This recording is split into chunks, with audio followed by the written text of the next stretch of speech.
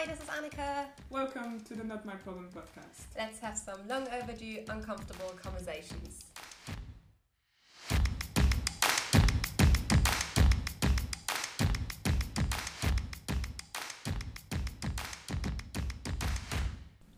Hello everyone, welcome back to episode 7. Hi. So if you remember, in last episode we discussed white privilege and white fragility. And this time around we want to still kind of touch upon those topics, but in more specific way, in how talking about how you can actually use your privilege for better good. So by that, there is a term actually for that, and it is being an ally. So Annika, can you please give us a quick definition of allyship in this context? Yes, I'm not sure if it's going to be quick, but I will give you a definition. So, allyship is the practice of emphasizing social justice, inclusion, and human rights by members of an in-group to advance the interest of an oppressed or marginalized out-group. Allyship is part of the anti-oppression or anti-racist conversation, which puts into use social justice theories and ideals. Allyship can exist in terms of racism, ableism, xenophobia, or other types of oppression. Thank you. That was a mouthful. Yes.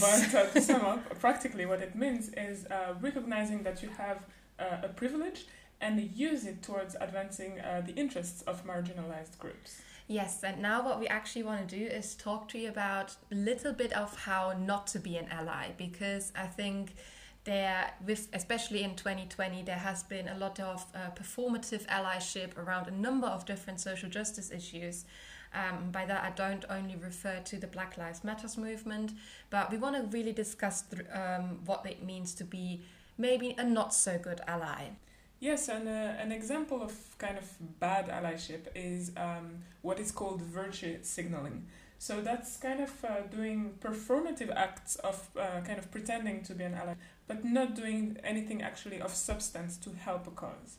So to give you a better idea really of what that might look like, we looked at the Urban Dictionary, and it gave us a good example of what virtue signaling actually might look like. So for example, if a person just changes their profile picture to support for refugees, for example, but really, are they donating any time, money? Are they, giving English lessons? Are they making room available to have more representation of refugees in various different professional settings, for example? And if the person is not really doing that, then that's called virtue signaling. Yeah, because effectively they haven't done anything that helped the cause of supporting refugees. I have another example. I remember when the Black Lives Matter movement became so important earlier this year, after the killing of George Floyd. What happened is that there was this day that I can't remember the exact day, but it was called the Blackout Tuesday, and people were requested. I really don't fully remember the original intent behind it, but the idea was that on social media people would post a photo of a black square. Yeah, specifically on Instagram, wasn't it? Yeah, and then it kind of blew up as a trend where everyone basically did it. At least my feed was entirely black. Yes. And everyone was showing support through posting this photo. But effectively, later on the same month, we could see that the support had faded dramatically. And even then, if we compared the amount of donations that were made towards the Black Lives Matter various causes, were not even tenth of the number of people who actually posted that black square. So it means that people were were very much willing to do a small action that has no impact. Posting a black square is not going to save lives. And not enough, or barely any, actually went through the extra step of donating time or money. Yes, very much so. And I think it's often been also described as a performative allyship, where someone takes, a very superficial step to not necessarily promote them cause, but make themselves look good by posting about this cause, for example. Obviously, we don't mean to say that, you have to give all your money or all your time in order to be an ally, because we understand that not everybody has the financial backing to do that. but really consider other ways of showing up. Yeah, and also try to be truthful with your allyship. So make sure you understand your motivations when you do something for a cause. Yes, and obviously there are kind of like two extremes. So there is the one extreme of people who do very much just performative action or virtue signaling. And then there's the other side where allies are actually starting to shame or school other people. And obviously that is just as hurtful in many ways. So when you think about it, someone saying to another person, oh yeah, your ignorance about, racism or structural racism is just a reflection of, the patriarchy, and it harms everybody, and that any, truly educated person just would understand that. It's not just only very patronizing, it's also, again, very harmful and reductive. And who would want to be in that situation to be schooled like that, right? Yeah, we need to remember again, like, people are not just born racist or born with the intent of wanting to discriminate other people. It is the system we live in, we are brought up in, that has taught us all of these notions. So we all have to work to do a work towards anti-racism. And some of us might be starting at a different level, so it's really important to always remember those facts when we discuss those topics, and when we want to combat any type of discrimination. Yes, and obviously there are many good ways of how you can use your privilege. It's not just money or time, as we alluded to. Even just starting by educating yourself. I think in our previous episodes we have often given examples on how to make a change through, reading about a book that might give you a different opinion on something. And sharing that knowledge, having a conversation with someone else, just to make sure that it's not just a black square on a random Tuesday in the year. Yes, and I actually now want to go through a few examples of things not to do when trying to be a good ally. Yes. Because it might not be that straightforward, actually, so that's why we want to first clear that out. So first and foremost, when you want to be an ally, you will expose yourself to difficult conversations. It's inevitable, like, it's going to happen. You'll have to go through these conversations. It can be around race or sexual orientation, or so on and so forth. And when you do find yourself in those, like, difficult and uncomfortable conversations with someone who expresses the way they felt oppressed by dominant groups, it is very important that you resist the urge of becoming defensive or letting yourself feel attacked to the point where you want to justify yourself, or to the point where you start actually crying, or just redirecting kind of the flow of the conversation towards you. Because what that ends up doing, like, if that's the turn of events, we just have two options. Really, it's like, now we need to focus our attention on you and your guilt, and we have to stop talking about the problem that we initially wanted to talk. So that's just unfair, and it's unproductive. It means that we can't actually have those conversations if every time you become defensive and are unable to go past this stage. There is another point that I wanna make. If you want to be an ally, you might be a very good one, but there is one thing that you should not feel the need to do. It is point out whenever you're being a good ally. Like, for example, say it as a badge of honor. You know, like, I'm an ally. This is a good thing. Or just like, don't expect anything in returns, really. Yes, you won't get a little star in your school homework or anything for being a good ally, and nor should it be on any marginalized group to give you that little badge of honor. Yeah, really, because if you are doing it for the right reason, you should not expect praises, because really it's the only right thing to do to begin with. Yes, and it should be really normalized. Being an ally should be the status quo, nothing that needs to be praised and standing out, so to say. Exactly. It's like if we were to give medals and awards for parents who manage to feed their kids every night, you know? Yes. That's kind of what it is.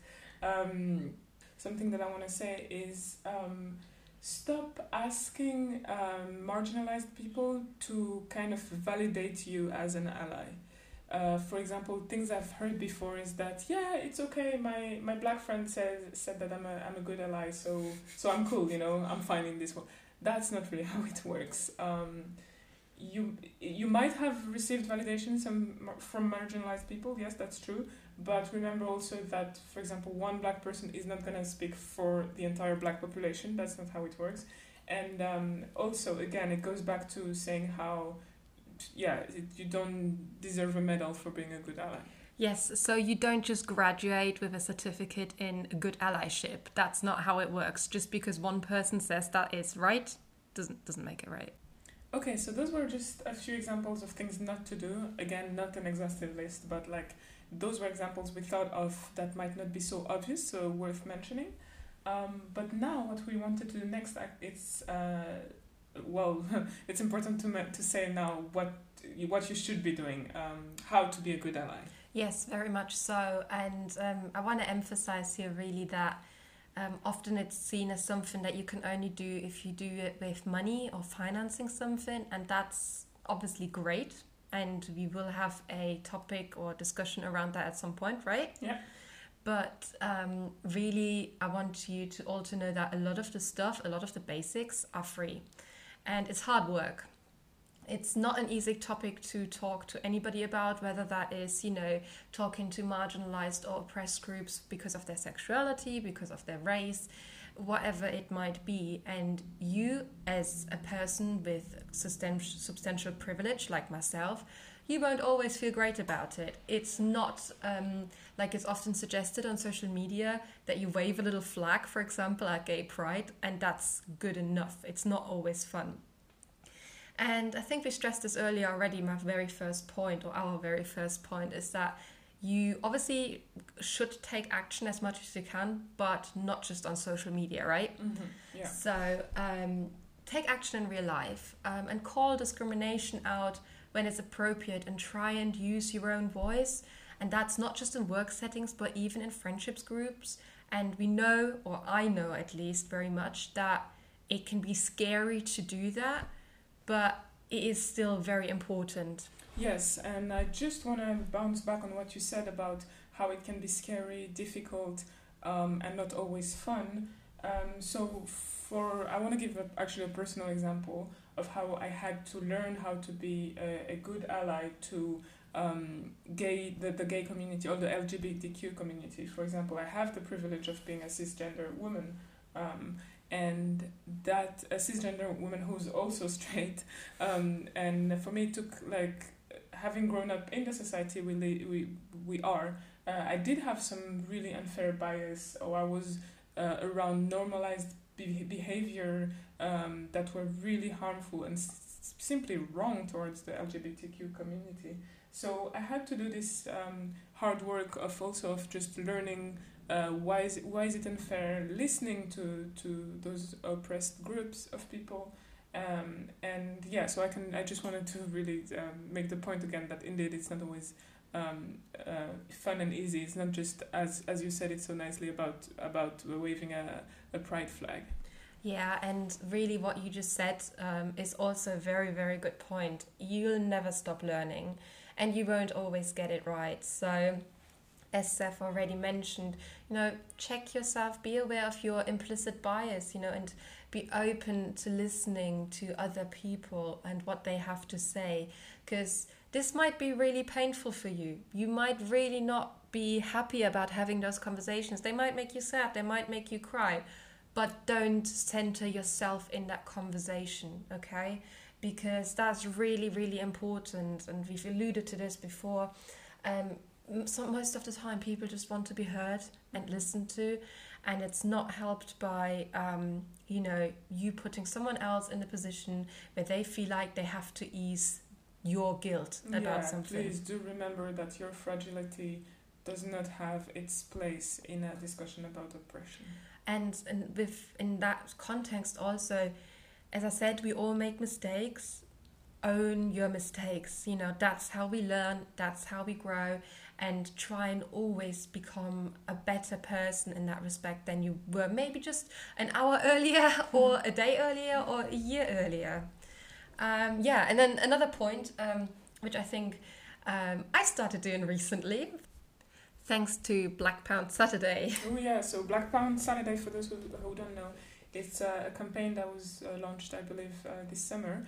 And it's the idea that maybe on one Saturday a month, try and focus, really pay attention to who you give your money to when it comes to buying things. So this is really interesting because obviously in previous episodes we've discussed how marginalization and discrimination can have a different impact not just on your career or your personal life, but it also has an economic impact.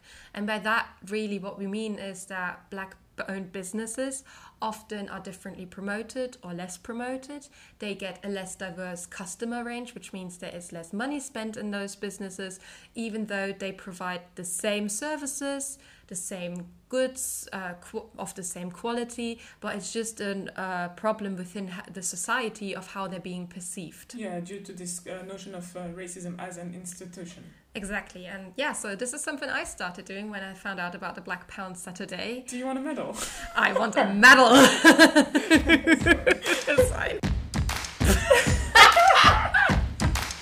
Well, so jokes aside, obviously, do look out for these campaigns. They're actually really great. And this brings us really to our last point on how to be a good ally. And it's really about educating yourself. So many resources, such as, podcasts, not plugging ourselves here, YouTube videos, online magazines, they're free resources, that you can learn from. And you should really try and do your research to learn more about the history of the struggle in which you as a often white person are participating in. Yeah, and when you look for this kind of resources, make sure to get them from different sources. Because even within one very specific topic about anti-racism or how to advocate for LGBTQ, the LGBTQ community, there might be different perspectives. So it's important to try and get all of them. For example, don't just listen to our podcast. Yes. Do try to check out other and different voices, different perspectives, because that would help have a better global idea of the movement. Very much so, and also understand that your education is really up to you. Don't rely on somebody else to do it all for you, because nobody ever will be able to do that. And our final takeaway really is that society really will not change overnight, and so won't you probably. And it's an ongoing process, a lifelong commitment, and nothing that is a quick fix. Yeah. So we next want to actually talk about a very specific case of when allyship goes wrong. And that is what is known as the white saviorism, or the white savior industrial complex. So it refers to a white person who provides help to non-white people in a self-serving manner. So we really wanted to give you a example that is, in this instance, very topical towards in the UK, but I'm sure that if you Google for similar examples in your country, you'll find it or start seeing it maybe.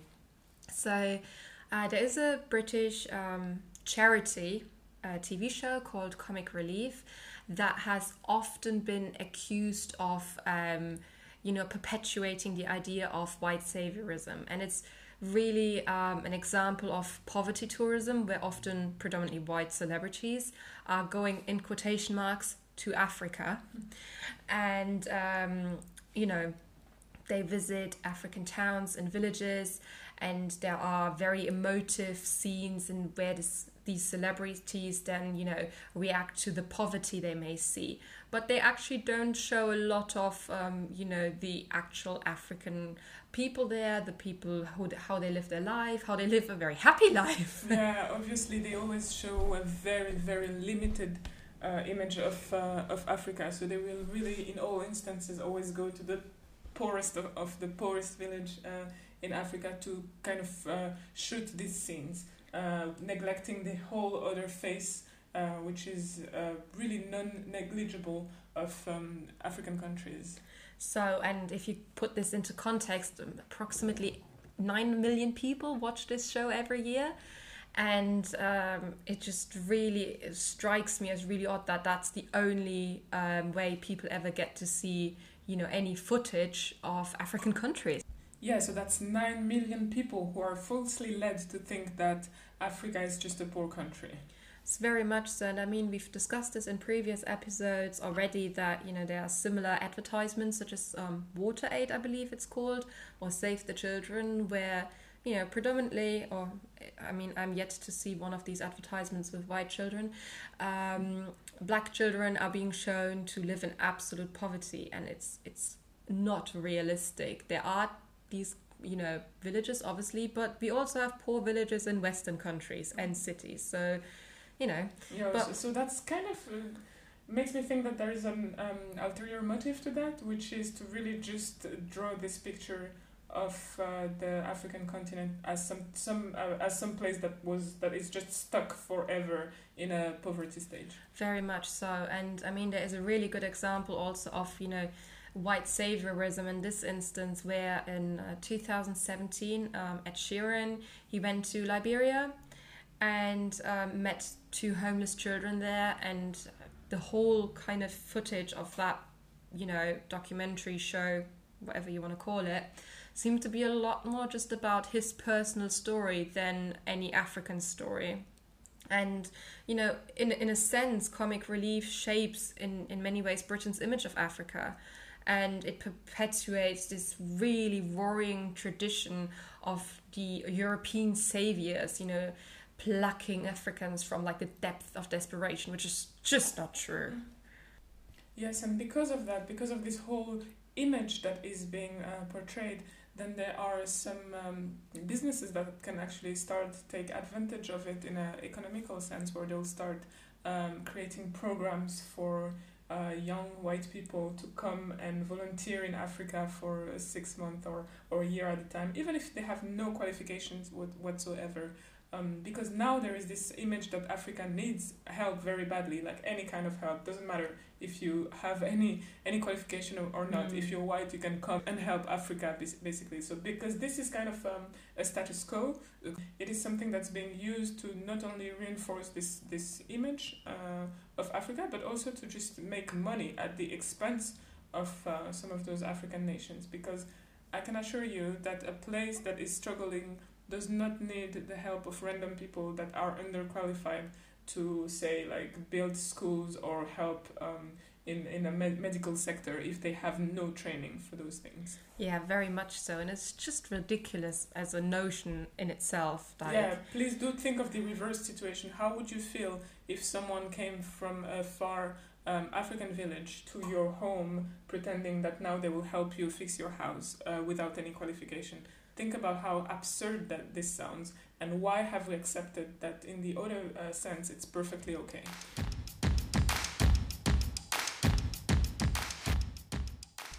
Or for example, why do we think it's okay for a white person to just go to Africa and adopt, for example, black orphans and bring them back to Europe and raise them on a very different context where they're completely detached from their culture, when this person has no knowledge whatsoever of these children's culture, way of living, understanding of the world, perception of the world.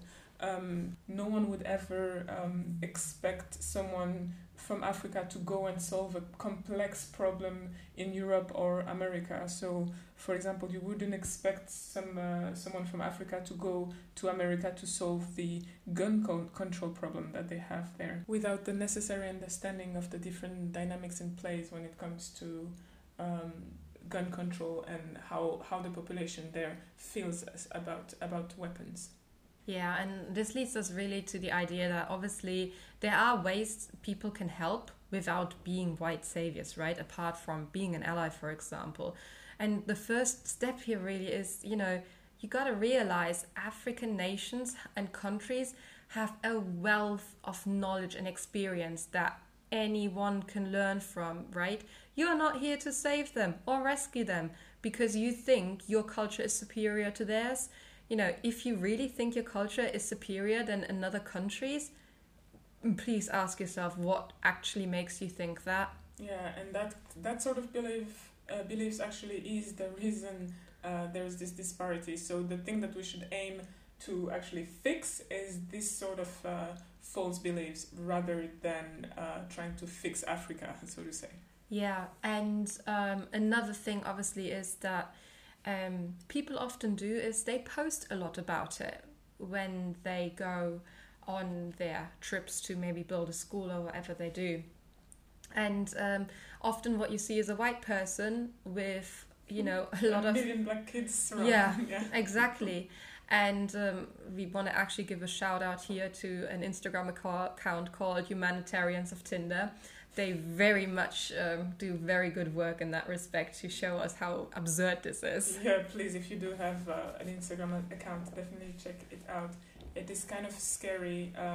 They have a collection of profile photos on dating apps of white people with black children. Yeah, so to basically just show how great as a person you are to go to like a country and, you know... Yeah, kind of, yay, date me, I save African children. Yes, it's just ridiculous. And it's really not helped by, you know, as we mentioned earlier, celebrities, for example. So Stacey Dooley, not very long ago, posted a picture of herself with an African child in her arms, you know, kind of like holding them like a handbag almost, with the title Obsessed.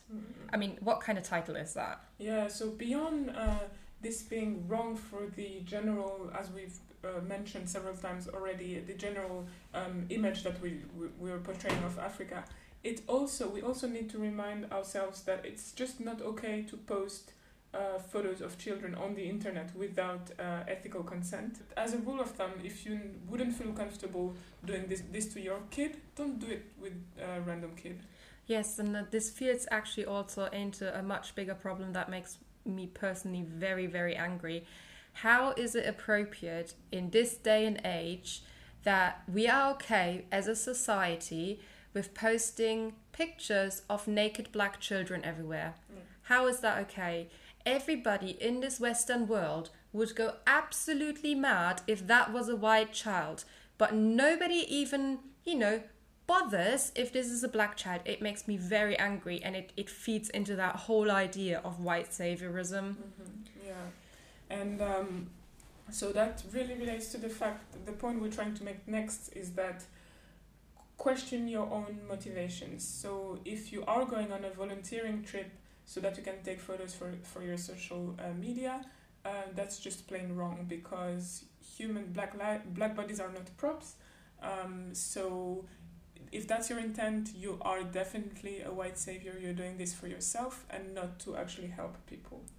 Yes, and another obviously thing you should consider is that you cannot be an expert on issues that don't affect you, you know, on a day-to-day basis. Lives in each country, in each region, all over the world are so different, and you can't just invade a community telling them how to do things better when you don't even know how this solution would work. Exactly. So it's extremely important to not just go anywhere thinking that your help is needed, because we really need to humble ourselves in that sense.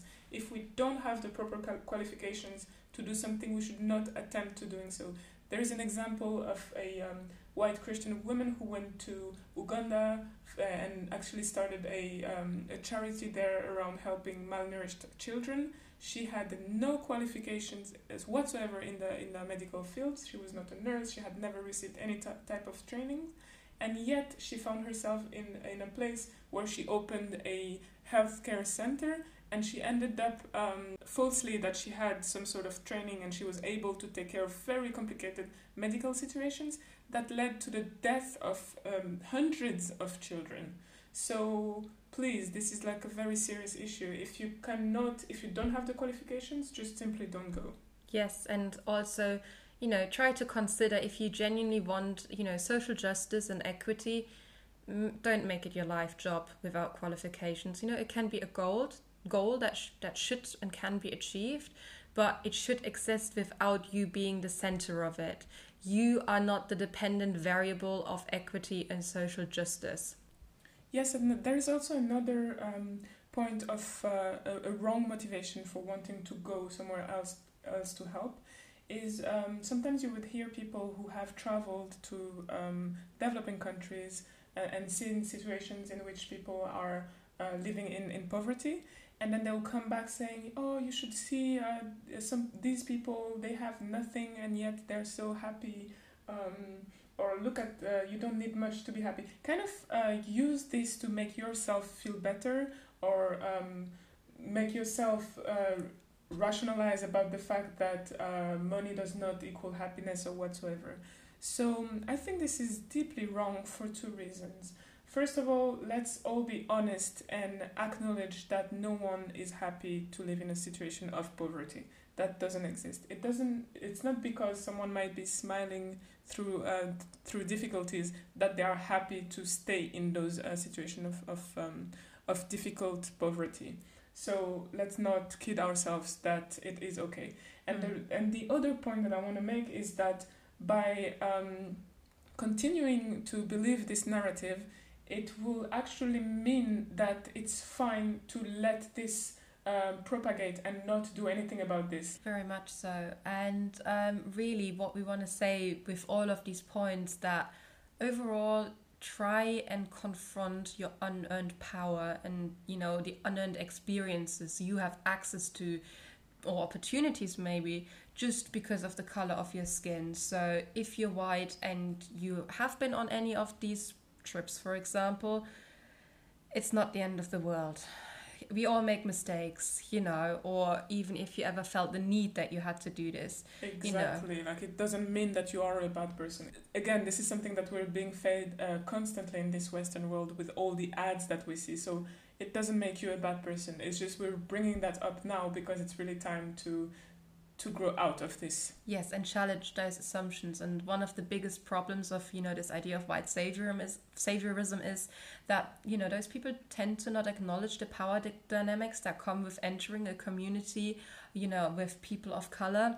Again, we want to reiterate this and make sure that you all, you know, don't feel like upset about this. We all make mistakes. Acknowledging that power dynamic now is better than never acknowledging it. Exactly. So what we want to do next is give you concrete points on what you can do at an individual level to start making a change. So first of all, and I think we've kind of said this already earlier, you know, work on being a better ally through means of education, speaking up, and really not expecting a medal or something in return for your work. Yeah. This is a lifelong commitment, and it's not just a, you know, black square on Instagram. And really, in respect to white saviorism, just challenge your assumption that African countries need your help, especially when you may be actually an unskilled person. So this is really our 3 suggestions on how to make a change this week. Now, Seth, do you want to do the shout outs? Yes, it would be my pleasure. So for the read, we want to shout out Ibram X. Kendi with his book, How to be an Anti-Racist. Then for the listen, we have 2 great podcasts that relate to white saviorism. So one is No White Savior, and it will really explain in greater details the concept of white saviorism. And then we also recommend you check out the Missionary podcast, which describes this example I was telling you about earlier of René Bach, who went to Uganda pretending to be a doctor, essentially.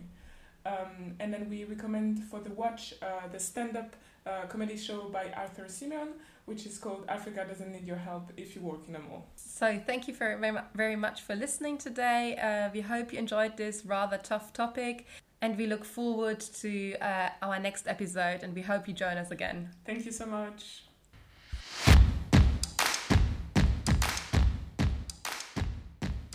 Thanks for listening. And don't forget, this is your problem too.